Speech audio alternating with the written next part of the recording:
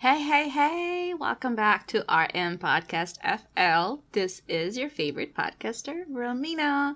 I hope everybody's having a great and an amazing day so far.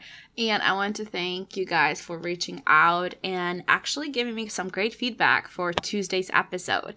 It was with one of my very good friends, Anna Ramos. Like I stated on the episode, me and Anna met a while back while we both work car dealership. And the interesting part with that is that me and her were so devoted to our job. In Atlanta, we had 17 Toyota dealerships at the same time within a 100-mile radius. So we did not let that bother us. We just went out there and we just killed it. So I'm super duper excited to still keep the friendship with Anna, and she's one of my favorite people out there. Often one thing that we do, me and Anna, we text each other randomly and we say, "What are you grateful for today?" And it's really interesting to see each other's response for like the day-to-day basis. Or we would ask questions of, what are you most scared of? What are you most proud of? Things like that. So if you do want somebody to hold you accountable, I definitely would pick somebody to ask those type of questions, even on the random, without necessarily having to have a conversation and sit down for hours for it. But without losing any time, let's dive right into today's episode. I'm really excited about this one. It is actually an example from the book, The Power of Habits, that I read a while back. If you have not done so, go ahead and read the book. It's really great. And it talks about how habits are very important for our lives. And it kind of brings up an example of how Target was actually able to take advantage of the power of habits. So without losing any time, let's dive right into today's episode, and I hope you guys enjoy it. Habits are such a great resource for the companies to predict your lifestyle nowadays. For a while, the companies have been able to use the habits to predict your spendings. While this is an amazing thing for the companies to increase their sales, this is also a little troubling for the customers. Knowing that somebody can predict your next move, it can sometimes turn into a situation. A few years ago, Target manager in Minnesota was confronted by an angry father.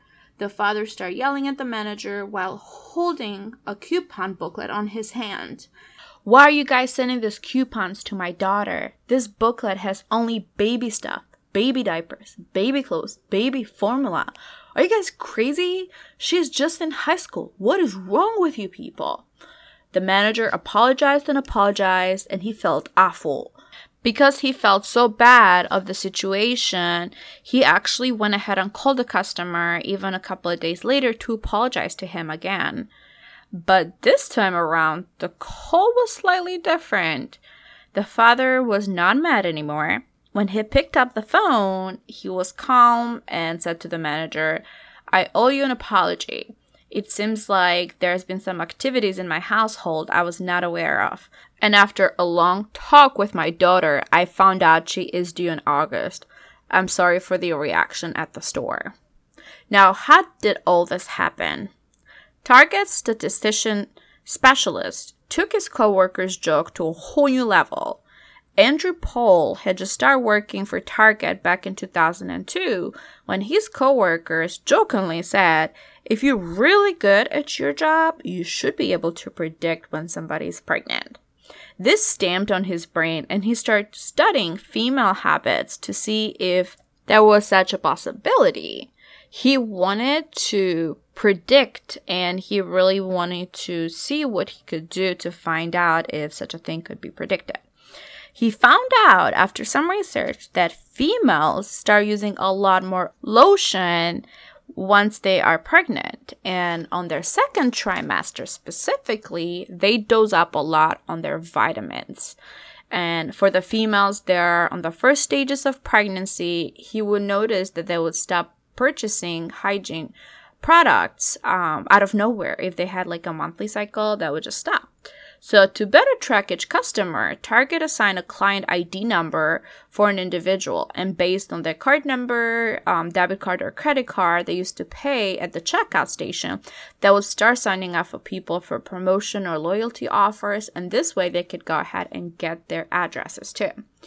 The Minnesota incident was the wake-up call that the research had actually been successful.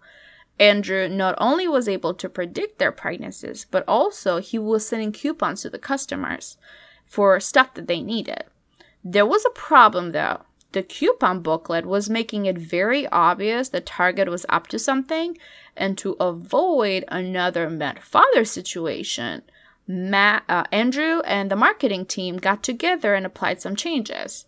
They redesigned the booklet for the coupons. Instead of placing a bunch of coupons that were somehow related to another on the booklet, they start mixing together a bunch of random coupons. So for example, for the baby stuff, they were putting like lawnmowers, wine, beer coupons in the same booklet, knowing that pregnant women will not be purchasing this kind of stuff, but it was also not as noticeable. And they started making dedicated coupons per customer. So maybe we didn't know this, but we thought all the booklets for the coupons that we get are exactly the same for everybody. But what they start doing is kind of specifying the coupons that they'll send to each customer. This study, and a joke taken too serious, took Target sales to a whole new level. Target spiked their sales like they've never spiked before. The same formula was used to find out other lifestyle for the rest of the customers, such as customers that might have been family members, customers that might have been bachelors, or brand new customers, or teachers, or professionals. So they start using the power of habits to know what to exactly send to the customers for coupons to get them more to the door. And I mean, the power of habit is so strong that it allowed Target itself to increase their revenue by billions. And if you do not take control of your own habits, guys, and turn yourself into your own masterpiece and your own golden product, somebody else will, like Target. What Andrew did, it's very smart, very beneficial, and it's amazing. That's how strong the habits are. Your habits define you as a person. So what I want to leave you guys with is to take control of yourself, know your habits, change them if you need to, and create your own brand around it. Gary Vee talks about this a lot. Create your own brand, create your own item.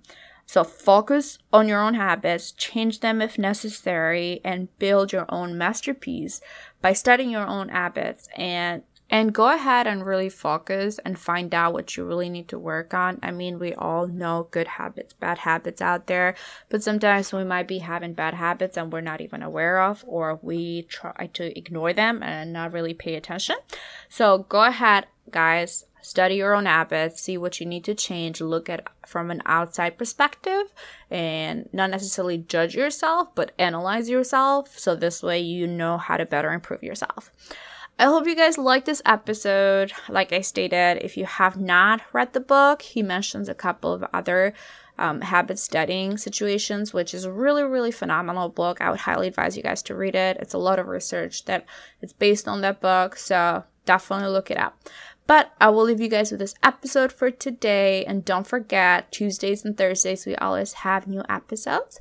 And you can always find us on iTunes, Spotify, Stitcher Radio, YouTube, Podbean, Google Play. And for any questions, rmpodcastfl@gmail.com. I hope you guys have a great rest of the day. Bye.